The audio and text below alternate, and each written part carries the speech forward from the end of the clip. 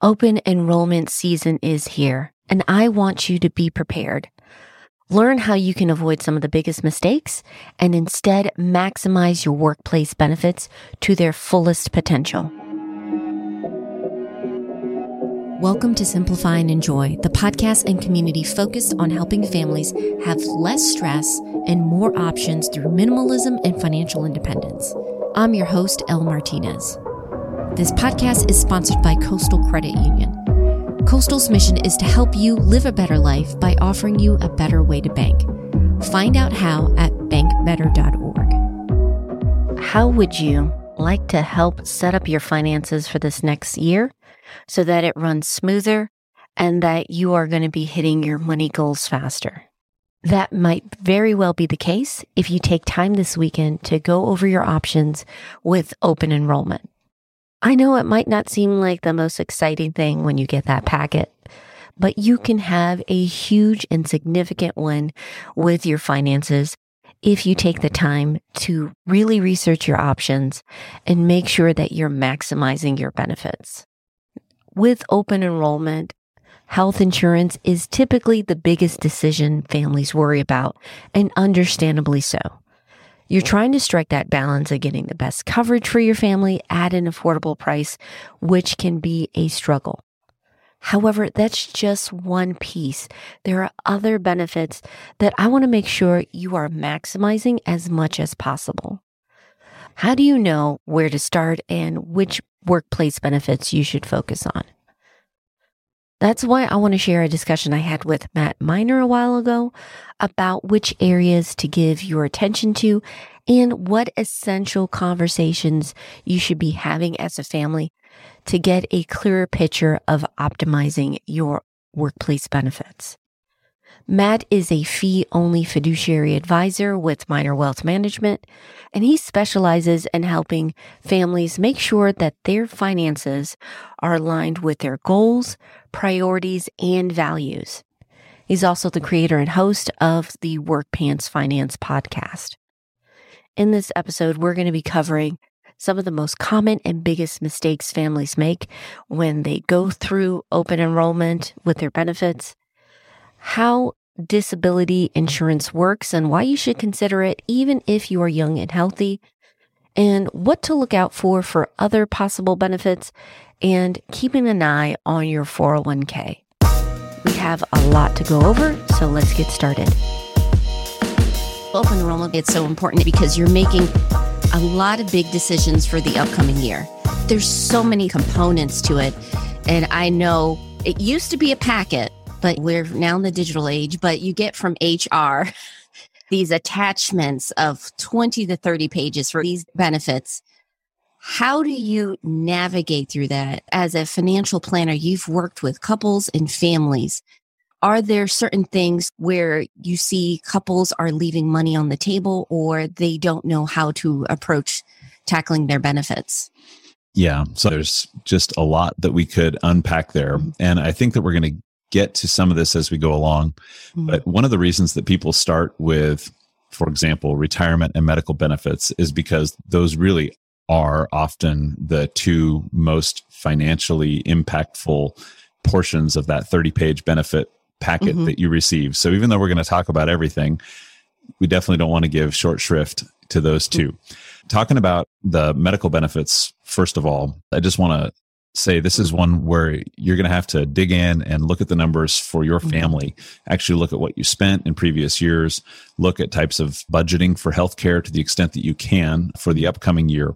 For most healthy families, the qualified high deductible plan option, sometimes abbreviated, QHDP on your paperwork there, and then pairing that with a health savings account is usually going to be the most economically beneficial option. It's not uncommon to see people switching from the more expensive healthcare plan to that HSA type plan save between $2,000 and $5,000 per year just in premiums. You got to really dig into how those plans work. Even in certain cases, the more expensive plan may or may not pay for the type of coverages that your family is actually using or needing. And so you don't necessarily want to go with it just because it's more expensive. Because if you're not able to effectively use that benefit for however you're using healthcare, then you're definitely better off with the lower premium.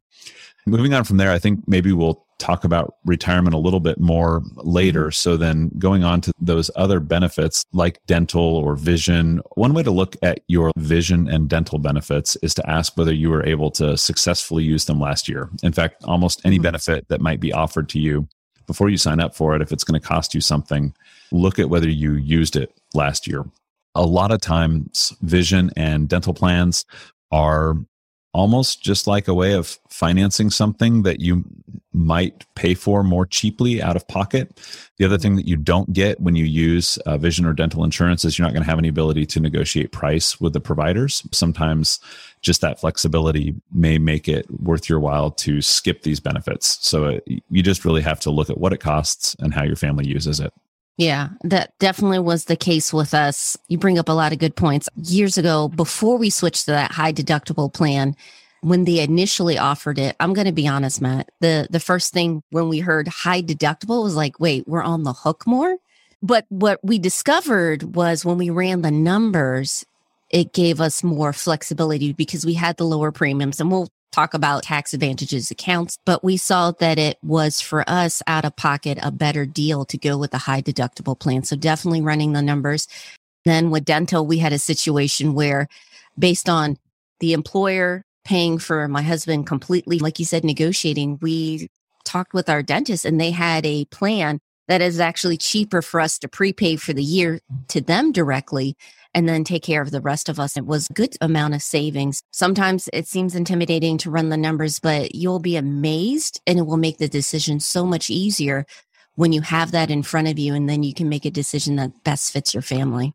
Now, that's a great point, Elle. And you also mentioned another piece of benefits planning that is kind of a creative part, I guess, and again requires looking at the numbers. But sometimes it is most beneficial to have just the employee on their employer's plan, and then to look at other ways to finance benefits for the rest of the family. So I've even seen this with health insurance. In fact, we've done this in our own family, where there was a year where it was almost like a pricing anomaly, where me and the 3 kids were on the employer plan, and then we actually bought my wife's coverage through Obamacare.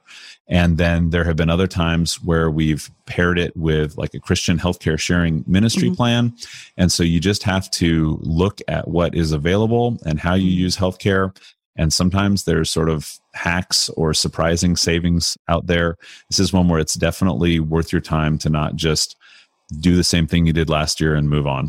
I do want to talk about what we mentioned with tax advantage accounts. When you are looking, for example, health insurance, since we're mentioning high deductible plan, an account like the HSA can be so powerful because you're saving now and saving for later. Do you mind just briefly describing the benefits of including tax planning? I know it's not the most exciting part of financial planning, but it can have a significant win for a family. Yeah, absolutely. Okay, so there's a couple key things there. One thing to know, and actually this relates back to that sort of hack that I mentioned about buying some of the care outside of the benefits plan, is that for most benefits, you are paying with pre-tax dollars. And so that includes your health insurance premium. So when you do that analysis between buying through the employer and buying on your own, or even buying on your own for a portion of the family, be sure that you're making an apples to apples comparison by either using all pre-tax or all post-tax dollars in that analysis. Okay, so that relates to the dollars that you use to pay the premium. What you actually asked me about, Elle, was how the healthcare savings account amount works in this plan. And there's a few neat things about that. One of the things that probably most people know is that money that goes into an HSA is deductible from income. And it's deductible from income for your federal tax return, and it's deductible from income for your state tax return. What not everybody knows is that if your HSA withholdings are deducted from your payroll, they also miss out on the payroll taxes. So that's the Social Security tax and the Medicare tax. This is, as far as I know, and I think I'm right, the only place where an employee can dodge not only the federal and state tax portion, but also the payroll tax portion there. So if you're in a 22% federal bracket here in North Carolina, a 5% state tax, that's 27%, add another 7.65% to that, you're at like nearly 35% tax savings on those HSA dollars. Now, as far as how you can use them, the IRS publishes plenty of lists, but in general, you can use these for most kinds of medical care, including the ever famous dental and vision that we were talking about earlier. You can also not spend this money and roll it forward to use for future years, or actually once you achieve certain ages in retirement, the money becomes even more flexible, can even be used to pay certain types of premiums in retirement. So the HSA, it's kind of like a triple threat as far as the benefits from a tax planning standpoint. And it's one of the places where we encourage people to go, if not first, then second from a savings and investing standpoint. First might be getting your full employer match, but then from there, the HSA is typically going to be your most advantageous type of money, maybe after that employer match. And it has a benefit over the employer match, which is that it is not nearly as tied up as 401k type retirement plans are, where basically that money is locked away until you, at the very least, leave the employer.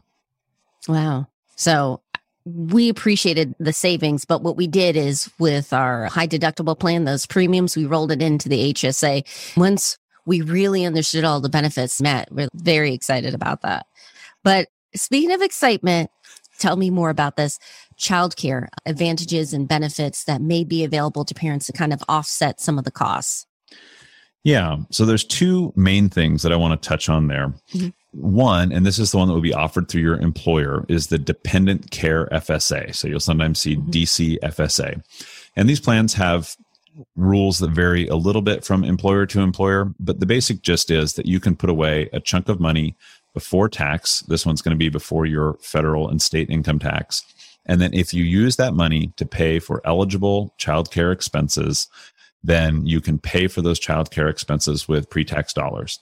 The idea here is to give some support to working families because this childcare is enabling the working spouse to perhaps to continue to work. Then one of the big watch outs with that account is this is use it or lose it money. So again, when it comes to that DCFSA, like your healthcare benefits, you're going to have to actually do the budgeting exercise and make sure that you can reasonably spend through that entire money. One that you can layer on top of this, and this won't be through your employer, but it's just something to keep in mind, will be your ability to get the child care tax credit. The main idea would be that you can potentially fully access both that tax credit and the tax deduction that you might get from your DCFSA. But you need to keep good records, and you probably need to talk to your accountant before you make the decision about exactly how to proceed with this. Because for a middle income family, you may want to be sure that you're getting the full benefits of the tax credit before you worry about the tax deduction of the DCFSA. So this is going to relate to both your level of income and your total level of childcare expenses. And while I said you can use both of them, you can't use them both to cover the same dollars. And so you need to have adequate spending on childcare, or you need to have so much childcare expense need that you would actually have, enough expense to both spend the DCFSA and qualify for the tax credit. So that's how to think about that. I appreciate you bringing that up. This is one great reason why you would like to work with a financial planner, because to get that personalized financial advice, you really need someone to sit down and look at your individual numbers and your individual circumstances. So I appreciate you giving us like this overview and information, but just to clarify for everybody, we can't give you specific financial advice because it really does vary family to family with your particular circumstances. But we're going to still keep going and talk about the different benefits that could be available and how to maximize that. I want to talk to you about disability insurance, because I've had 2 friends within the last 7 years use it, relatively healthy, and something happened. They didn't realize it was something they needed until, thankfully they had that benefit. So could we kind of go over how disability insurance works? Yeah. And I guess I'm going to go off script a little bit here and talk about both employer provided and private disability insurance, with the disclaimer that I don't sell the latter, but I do recommend it for anyone who still thinks that getting a paycheck is quite important. So that's basically anybody who's not yet financially independent. So When you think about employer provided disability insurance, you're typically going to see this offered as short-term and long-term disability insurance.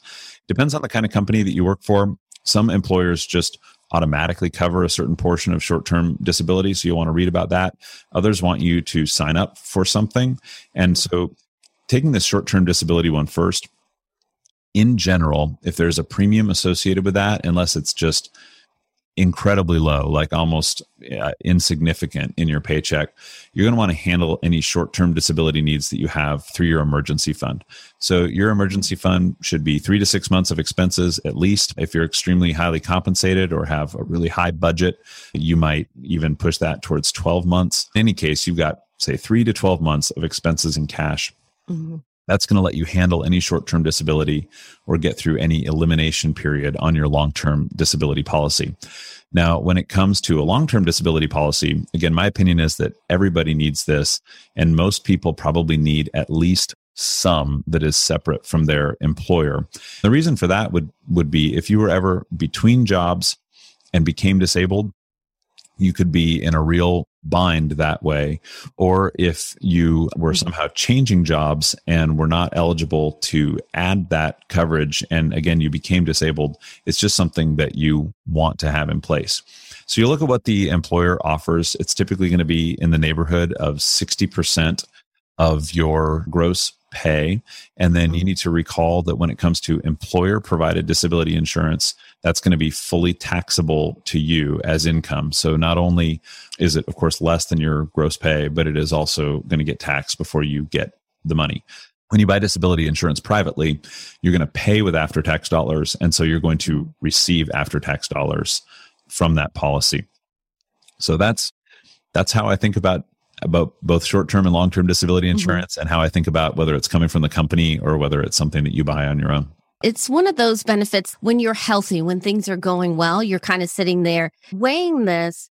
Consider, if we lose this, if I become temporarily or long-term disabled, how important is that paycheck coming in for us to stay afloat or keep going?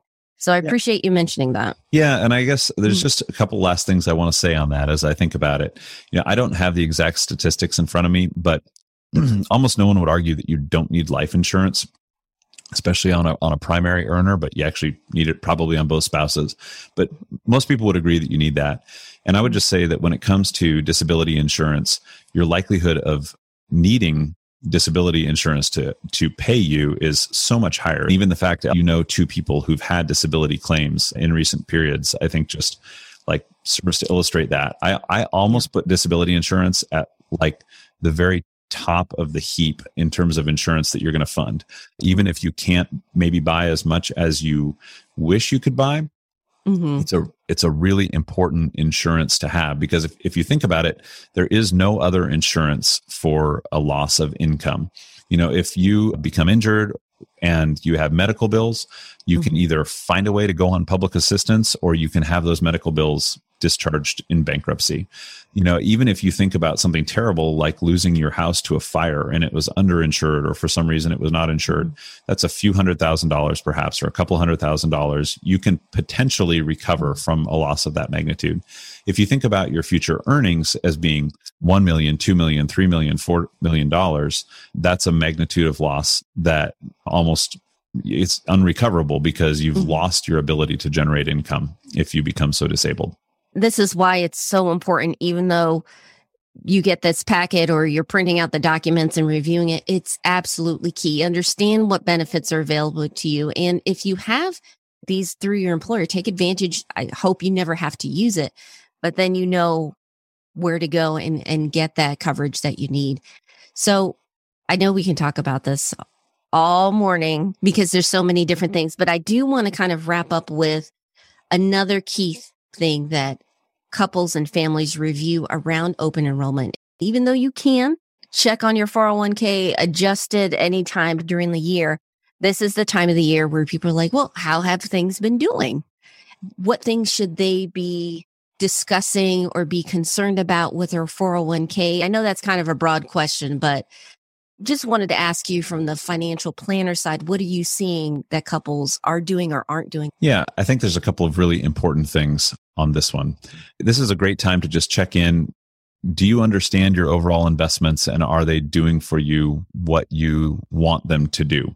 And so, if you are in a position to be making investments, it's important to know what they are and how they work, and then make sure that the investments that you have are the right ones that are going to get you and your family from point A to point B, in the time frame that you want.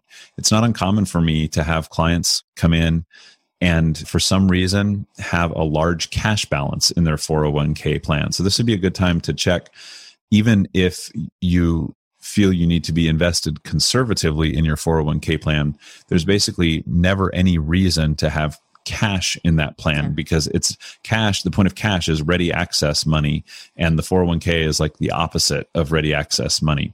So that's one watch out that I see. In general, you can find plenty of online risk questionnaires to try to assess where you might be. Most people who are still in the accumulation stage should be somewhere between 65 and 90% equities.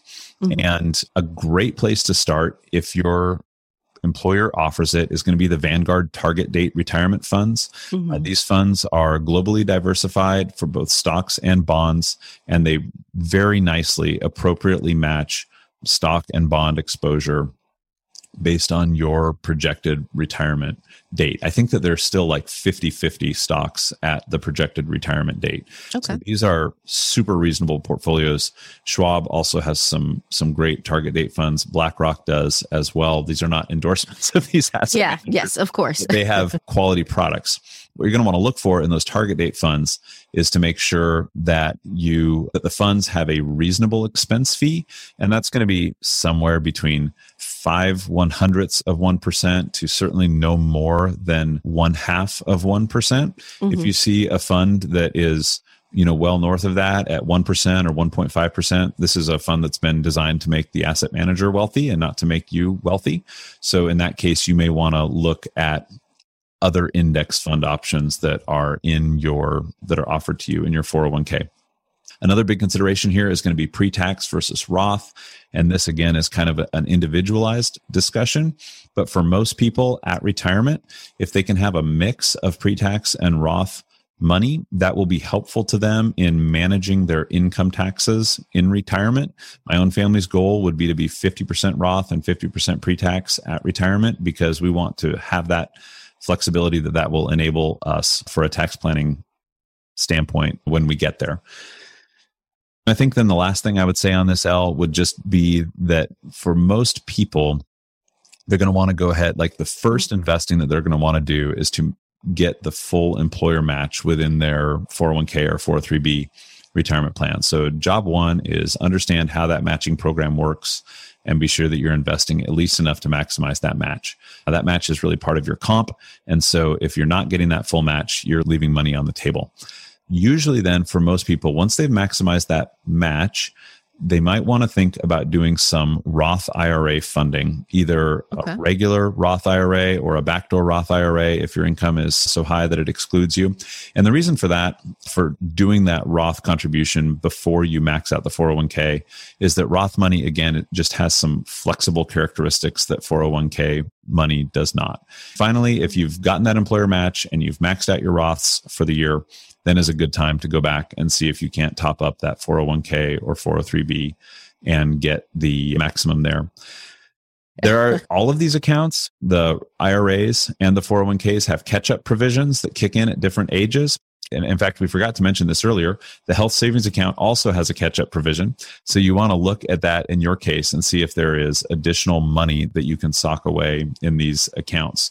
So when it comes to HSAs, there's also maybe a less known hack there. The family contribution limit for 2020 is $7,100. But if you are old enough to be eligible for the catch-up contribution, you can open another HSA in the name of the spouse whose name is not on the first HSA, and you can get an extra $1,000 catch-up contribution in there. So if you're at $7,100 for the family, you can then get $1,000 catch-up contribution for the first spouse, gets you to $8,100, and then another $1,000 catch-up contribution for the second spouse gets you to $9,100. And so this is just another opportunity to continue to push those tax advantage dollars higher and higher in these investment accounts, again, some of which are administered as benefits through your work. Yeah, well, Matt, you've done an incredible job. We covered a lot of ground, and I appreciate this. If you're like us, you probably have quite a number of accounts between the two of you, including your old 401ks. It can be difficult to stay on top of everything, especially when your old employer switches providers, which is what happened with my husband.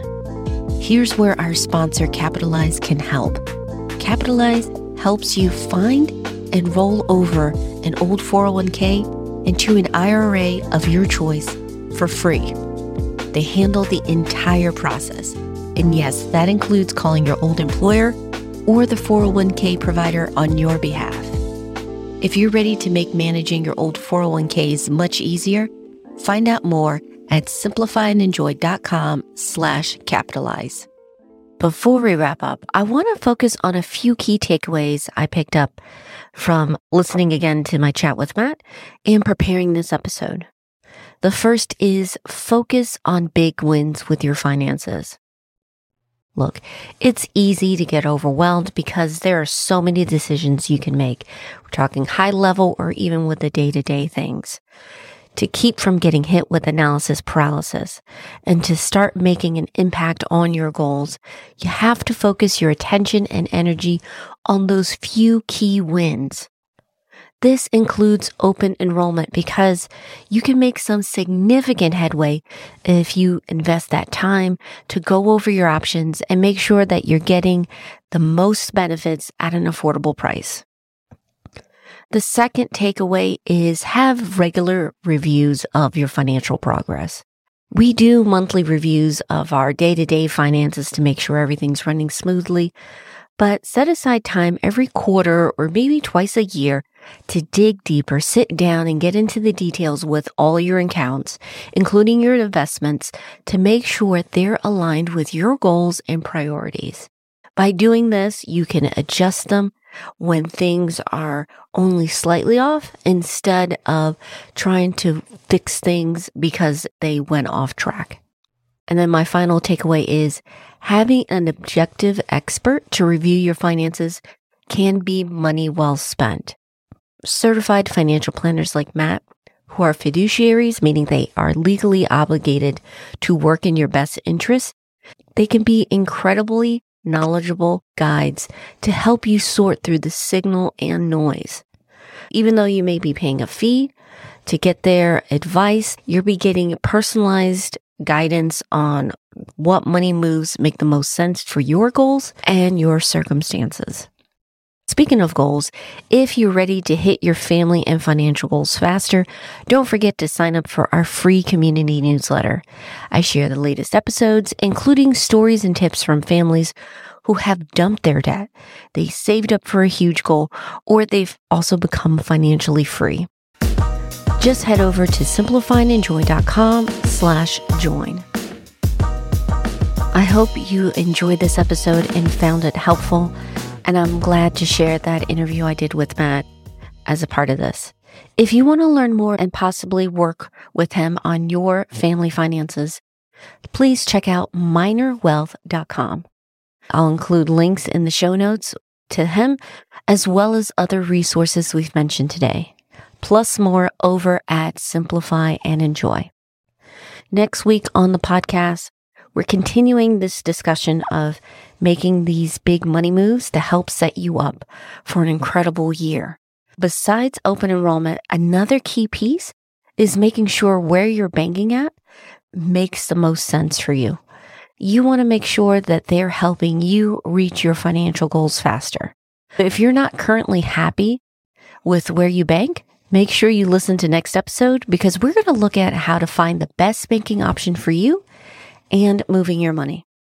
So if you haven't already, make sure you're subscribed. You don't want to miss out on that episode.